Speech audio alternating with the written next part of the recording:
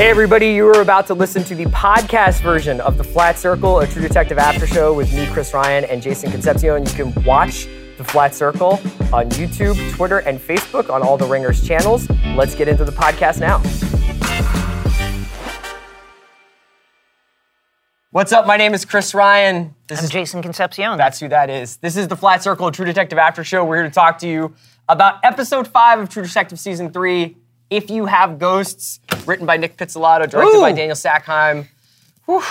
What a weird fog of an episode, man. Really, we're seeing Wayne's memories collapse. Yeah. And the 3 timeline Waynes being together in the same place. That must be pretty intense for Wayne. Let's just get right into it. Every week we ask the simple questions: who, what, when, where, and why. And we're going to start with what this week.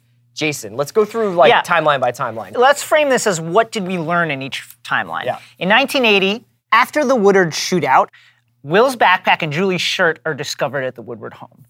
Case closed, right? We got our guy. And they're discovered by the mysterious Harris James, who's one of the investigators.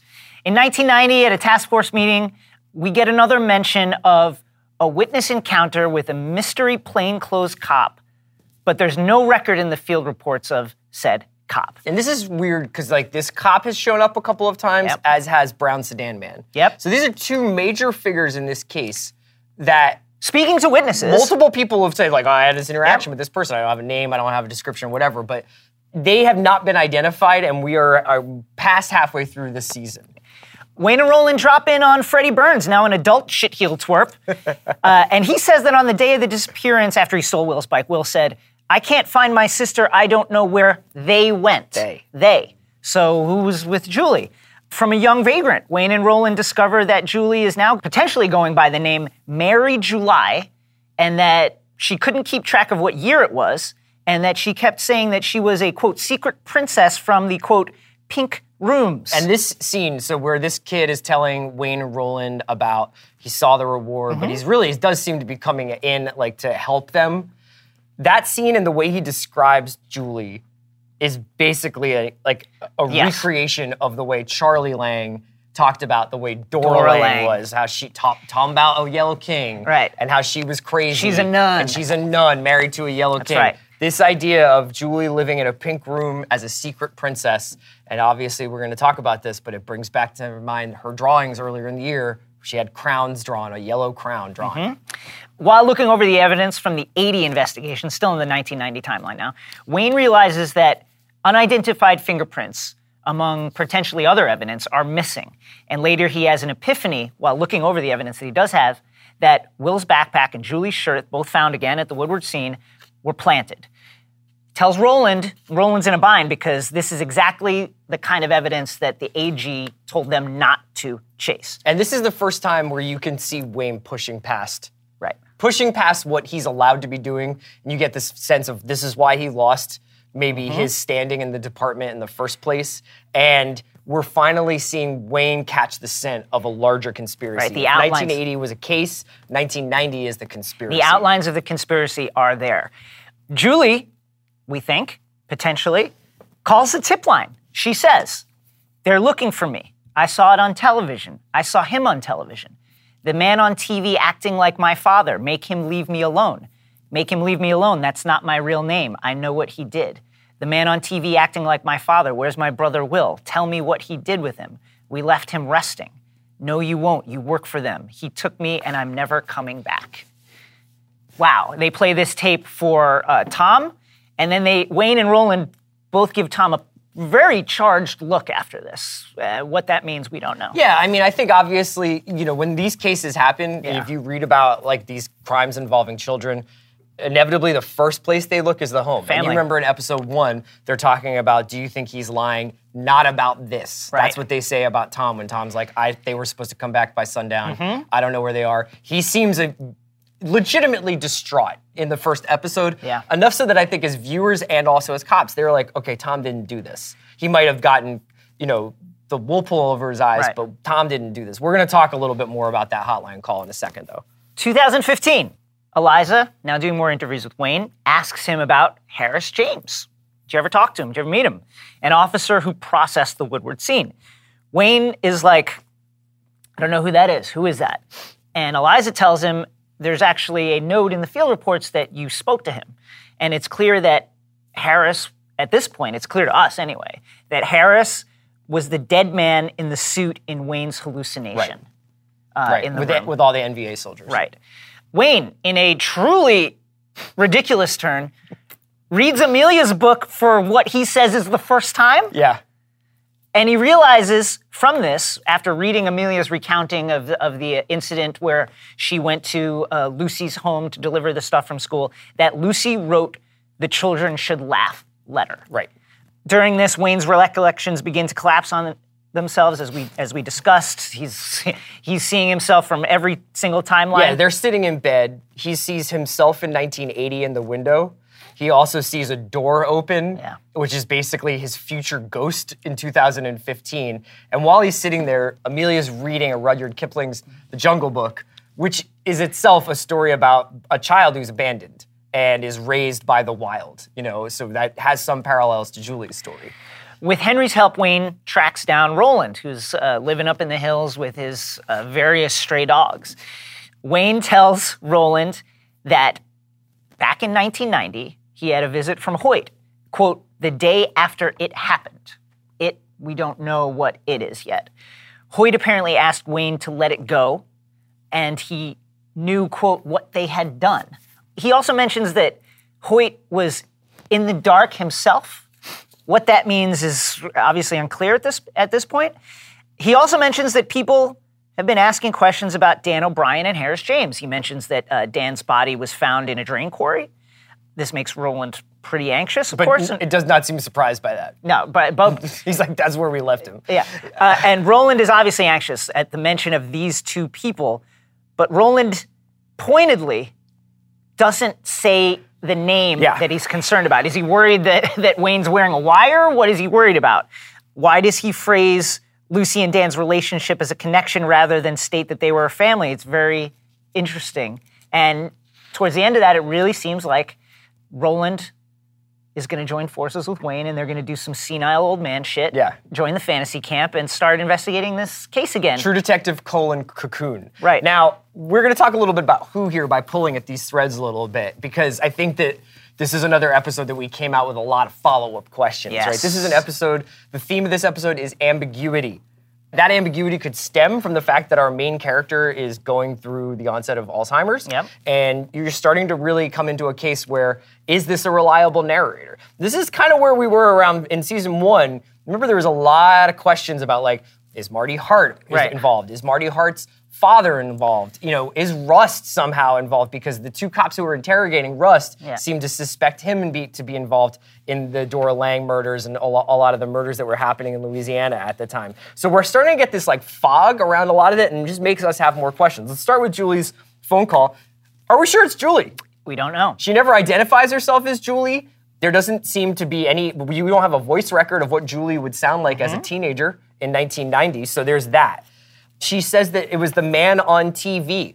Well, there were 3 men on TV. Yeah, which man? There was her father, who we should stress to mention, Tom's parents seemed to think that he might not be the father of Julie. And she says, the man acting like my father. The man acting like my father. All 3 people had like a certain paternal feel to the way they were talking. Those people were Tom.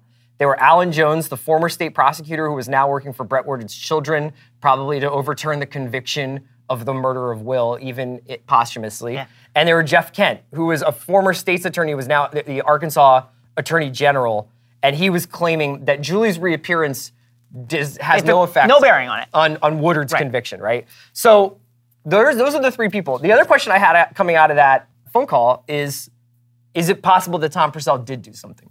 Is it possible that he was dismissed too early on and that there's another like foot to drop in that part of the case because we have not seen or heard from Tom in the 2015 timeline. Now, 2015, where is he? He would be pretty old. He lived pretty hard, but we don't know what's going on with him or what happens to him once he finds out that Julie's still alive and that she seems to have implicated him in her disappearance. And again, it clearly seems like, from comments Wayne makes to Roland in the 2015 timeline, that the 1990 case has to blow up somehow. Yes. Something big is going to happen there. Something that involves a day after. Yeah. Couple more things I just wanted to hit. This runaway kid, seems nice enough, or seems like he's like trying to do the right thing. Good kid. When he says that she lost her brother and was looking for her brother, does that somehow imply, as the hotline call does as well, that Julie doesn't know that Will's dead? Yeah. Or that she somehow thinks that Will was sleeping when he's obviously dead? Because that would speak to the extremity of her isolation and a certain amount of stress on her mental state. And she says, potentially, Julie in the call says, we left him resting, which would lead you to believe that she saw him dead. Yeah. She saw his body. She saw him posed with prayer hands on that overhang, the Lang that we were talking about in the first episode. Briefly, also, just about that runaway kid, I just wanted to throw out there that they say that you left Mina, a while back. Mina is this town in Arkansas, which anybody who saw the movie American Made or has read a little bit about the cocaine trade in the 1980s and 90s knows that Mina was actually like a hub for bringing drugs into the country. It has a very small airport. I don't think that has anything to do with True Detective, but for the conspiracy theorists out there, I just thought I'd throw them out there. Harris James, I just want to ask, is he a villain or a victim? We don't know. Is he a patsy? Because did he plant that evidence, or did he find it and get drawn into this case? Let's really talk about that for just a split second. Yeah. I mean, I tend to believe Wayne because, it's a True Detective and it wouldn't be much of a story if there wasn't some planted evidence. But on the other hand, if you look at it, step back from it, it's pretty thin. Yeah. I mean, no burns on the book bag, so what? It was under a crawl space with wood between it and the explosion. Is that really that big a deal? Wayne is pretty convinced. And then if it was planted, do we know that Harris planted? And we're going to find this out pretty soon. The other person I wanted to bring up again is Dan O'Brien, who keeps coming up, even though we haven't seen him in a few episodes. Do not forget about the hole in the wall. Yeah, that's a big one. Someone did that. The hole in the closet, which I theoretically would go both ways, but Dan's been implicated in that because he was living in the house at the time and staying in that room. Am I right? Yep. And did Dan and Lucy, were they in on that surveillance together? Did Dan facilitate that surveillance for other people that we don't know about yet? This goes back to Lucy being like, I have this guilty conscience, I have this sin I have to confess that Amelia tries to get out of her. Is it being with Dan? Yeah. Is it having a child with him? Yeah. Or is it allowing her children to be compromised somehow? Okay? So I just also want to mention, because she kind of comes in and out of this episode, Amelia, I still don't understand how Wayne doesn't read her book. And whether or not maybe he did read the book but forgets. I think that's more the case. He certainly says, like in a previous episode, that he cracked it and every time he comes across his name, he stops. Or a mention of his name, he stops reading it. But still, to not read the book in 20 years is a level of petty that I can't even fathom. I don't think my wife listens to every episode of The Watch. But like, if The Watch was about her, she probably would. I think it's also fair to assume that he forgot a good portion of it, but it certainly seems like something like a line-for-line mention of something that Lucy said that is verbatim from the ransom note or the don't look note. That's something he would have remembered through the fog. Yes. So, the last person we're going to mention is Hoyt, who I think we're getting the sort of ground still on laid safari for Hoyt to come back into this show in some capacity. They obviously discussed him at Roland's house in 2015. There's some interaction between Wayne and Hoyt in 1990 that we're yet to see. So those are all the questions we have about who. We want to talk to you a little bit about context and give you guys a little bit of some of the true crime parallels that we're seeing in this episode. What were some of the ones that you saw initially? I keep thinking about the Oakland County child murders. Right. So a series of kidnappings in Michigan from February 1976 to 1977. 4 children abducted and murdered. Their bodies left in various locations. They were held for anywhere between 4 and 19 days before they were killed. Some of them were bathed and clothed in new clothes. One of them, after the boy's mother went on TV and said, please bring him home. I want to get him his favorite meal of fried chicken, was fed fried chicken before he was killed. And the case takes a really interesting turn where a polygraph technician in 2006 was like at a convention. He was mentioning that he got into crime because of this case. And the person he's talking to was like, actually, I know about that case. The local police had someone confess and they suppressed it. And then that got back to one of the victims' families who filed a Freedom of Information Act and learned that there is this suspect named Christopher Bush, the youngest of 4 sons of a high-ranking General Motors executive, who had numerous scrapes with the law involving young boys, was found to have taken pictures of young boys. These pictures were found in possession of another rich guy who fled the state after he was charged with child pornography, possession of child pornography and creation of child pornography, which he made on his private island that he had in one of the Great Lakes, Fox Island. This guy fled, and then Christopher Bush later committed suicide, but failed the polygraph test when it pertained to this case. And then all of that all suppressed. And that was all just totally suppressed. If not for this Freedom of Information Act, none of this would have ever come to light. And that the case is still officially unsolved. And another case that we've talked about earlier in the season is the Johnny Gosch case that has that documentary that I think you can watch, What Happened to Johnny. Is that right? Yep. And the thing that made me think about this case for this episode was the reappearance. And Johnny Gosch was a child who was abducted, I think, in the early 80s in Iowa, and it essentially leveled this entire community in a lot of ways. His mother became obsessed with the case, as is understandable, and made a lot of suggestions about a far-reaching conspiracy that Johnny was caught up in that involved pedophilia and child abuse and rich guys, much like the Oakland County murders. And she claimed that Johnny came back to her 15 years after the fact and spent a couple of hours with her in the middle of the night with another guy, saying that he had been abducted and that he was on the run and that there was this huge conspiracy surrounding his abduction. She also implicated or suggested that her husband was in on the child abduction, which kind of gets back to where we are with True Detective, where you've got a family being torn apart and a lot of allegations starting to fly and a lot of trust being eroded and a lot of paranoia and anxiety starting to seep into all the major players here, including the detectives themselves. Yeah. And that's not unlike what happened in season 1. And we're going to talk a little bit about the connections here, because I think with the release of the trailer... Oh, the trailer. That is for the rest of this season 3 of True Detective, where we have a lot to talk about what's coming. And I also wanted to talk a little bit, and you want to talk a little bit about how this could be connected. So we know it's connected for sure. For sure now we know it's connected. So after last episode, HBO aired the coming up this season on True Detective. It's very important the way they phrase that. It's not next episode on True Detective, it's this season on True Detective. So there were a number of scenes in that that we didn't see this episode. That's right. And I'm just gonna go through them. So we see Wayne walking towards this car and the back door here beginning to open. We can assume that this is Hoyt in his meeting with Wayne in 1990, right?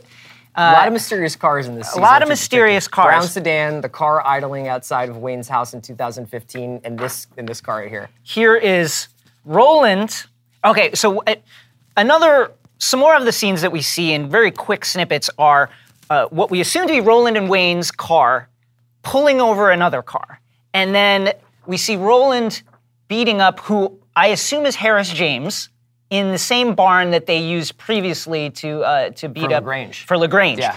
Here they are bringing LaGrange to that. I would note that if you look at the background of Roland's office in 1990 when he's being interviewed, that is an abandoned barn, which, if it's not the same exact barn, it's... How many barns you got? How many barns you got? I mean, it's Arkansas, but still, Roland, it's is Roland in the multi-barn salary bracket? I mean, that's just an interesting little... interesting little nugget from Roland. So Roland beating up what we assume to be Harris James. Perhaps this is what leads to his death. Then we see Wayne in front of a fire, we assume burning his clothes. Looking incredibly Apocalypse Now. Yeah. Probably burning evidence after they kill either Dan or Harris or maybe somebody else. Here is Amelia walking up to him after this is happening, asking what he did. Kill the guy, probably. Is this what leads to their separation? That's a marriage ender. I just committed a murder. This is absolutely tantalizing. Here is Amelia with a young woman I don't think it's Julie. Because she's too young. Too young, but could this be, like, we assume that the Ozark charity, the children's charity run by Hoyt, has probably a number of halfway houses, residences where they house children in need. This looks like it could be one of those with the twin beds and the kind of sparse decor, but very nice. Amelia, I think we can assume, is going to investigate the case and is talking to kids that are housed in these charities' residence. Have you ever seen Julie? Do you know anything about what's happening? What's it like here? There's a crucial line in that where Amelia talks in this trailer about basically the devastation wrought by something or someone on this community, as does Roland, who says this entire town got killed, and Wayne is like, it got murdered. Now, it's like 2 frames this happens in. Here is Tom beating up who I assume to be Dan. You can kind of see his face in the first part of the frame, even though it happens extremely fast. But how does Dan come back into Tom's life? Does Tom hunt down Dan? Or do they bring Dan to Tom to get like a kind of vengeance that you can't get through the courts? Like, and where is this? This appears to be a motel? Right. Or another barn, you know? Yeah. Here, there's so many barns out there. I got my murder barn. I got my keep him quiet barn. This one is fascinating. So this one legit freaked me out. Yeah. So this is Amelia handing, I think Amelia, right? That's a good guess, or is it? It could be Eliza's. So it's either Eliza or Amelia handing a photograph to Wayne, and the photograph is of Will and Julie, possibly from the day of the disappearance. Who took this photo from a weird angle behind them? Yeah. And then what is this stuff going on? Like, there's this very large shadow that appears to be a statue of And proportionally, those shadows are much larger than the car in the background. So what is happening? I mean, like, candidly, like when I look at it, I'm thinking like Wicker Man type things. Yes, of, like, for real. This seems to be some sort of mythological figure. But hey, like that has not really been the case in True Detective. The supernatural has a very sadly natural explanation, but that doesn't mean that we can't go into new places. Although we can continue with this. So here is what we assume to be the pink castle that Julie, the pink room, the pink castles that Julie drew from her illustrations. The illustrations that Roland and Wayne picked up when they researched the Purcell home. Here are, I guess, chauffeurs waiting for their freak clients to come out of here. And then in what is like really the most... This is like every air horn you can sound. Every air horn. Here is Eliza with her MacBook open to a page recounting Rustin Marty's capture of the serial killer, the Yellow King, from the 2012, in this timeline, the 2012 case, when after 17 years, they got back together, reopened the investigation, talked to some ex-cops, and hunted down the serial killer in the bayous of Louisiana. So now we have definitive proof that this season of True Detective and the first season of True Detective are happening in the same shared world, right? Let's not talk about spin-offs. Let's talk about whether or not characters are going to make cameos necessarily, because we don't know. That would be highly unlikely, I think, but stranger things have happened. But what we do know is that Nick Pizzolatto is teasing out the idea that a conspiracy unites these 2 seasons. And if you're incredibly, incredibly gifted, you might be able to pull in season 2, but you were more gifted than either of us. Maybe that's who sold the barns and stuff? Right, real estate? Right. It's a real estate conspiracy? Maybe it's Chad Velcoro's barn sales. I don't know. But one thing I wanted to talk about from season 1 is an idea that had been floating around that kind of got knocked down once season 1 ended. And this is, it's 5 Horsemen theory, right? Oh! So this was thrown around a lot. It was on Reddit. People were talking about it. There's some really good pieces about it. But it's basically an idea that there is not any one Yellow King, but rather a cabal, basically, of what Reggie Ledoux refers to as rich men in one of their stunning arguments with Reggie Ledoux before his untimely demise. And by the way, speaking of Reggie Ledoux, I'm wearing Marty's T-shirt that he wears when he X's out Reggie that day out in the fields. So Reggie suggested that there was a cabal, basically. That 5 Horsemen theory was there might be multiple people involved in this conspiracy, this kidnapping, ritual abuse, murder ring that was happening around the time. We've already talked about the geographic proximity between the Fayetteville area and the area in Louisiana where season 1 takes place. It's not uncoverable ground. We're not talking about LA and New York.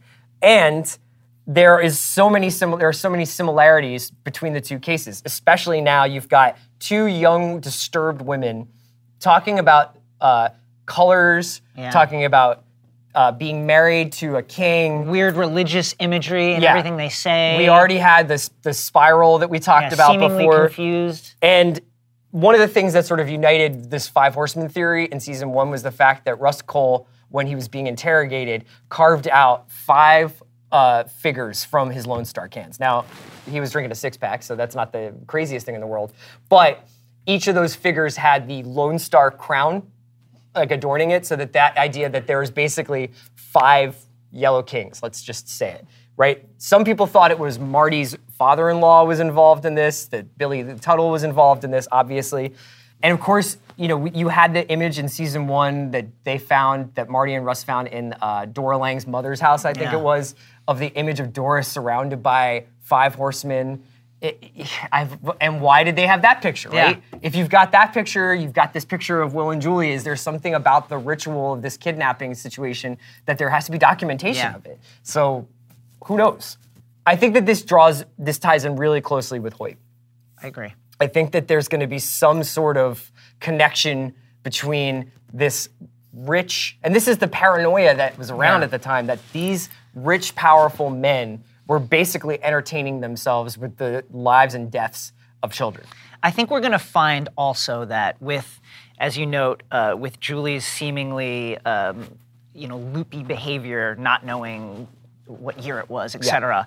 I think we're going to find that the MO is the same. In season 1, they found meth and LSD in the bodies of the victims. I think we're going to find that Julie was very likely drugged up for a lot of the stuff that was happening. And I think that one of the things that's been interesting, especially in this trailer, they've got this whole thing with this, like, they show these shots of the town that in True Detective season 3, and it just looks like the plague has run through it, And this idea that Wayne talks about in his office, where he's like, I feel like I made everybody sick with this case. Like, he's talking about Becca, he's talking about Amelia. We still don't really know what happened with Becca. Still don't really know what happened with Amelia. I think we're gonna find out that much in the same way that in the 80s and 90s, people were basically looking for answers for life's unanswerable questions, like, why did this happen to me? And they would come up with these very far-reaching, hard to keep together stories to make themselves maybe not feel better, but explain things to themselves. But this is a TV show, and Nick Pizzolatto is writing a story, and so it's a prerogative to kind of pull all this stuff together. And I think we're right on the precipice of that happening. We have to be, right? I mean, with 3 episodes left, we've got to go heavy, heavy, heavy conspiracy. Right. I mean, you're seeing, like, in season 1, Marty's daughter is, like, got these 5 toys around the female doll. The dolls come back up again in season 3 with the way they're kind of disfigured, but we've had, like, conversations about maybe they're not disfigured.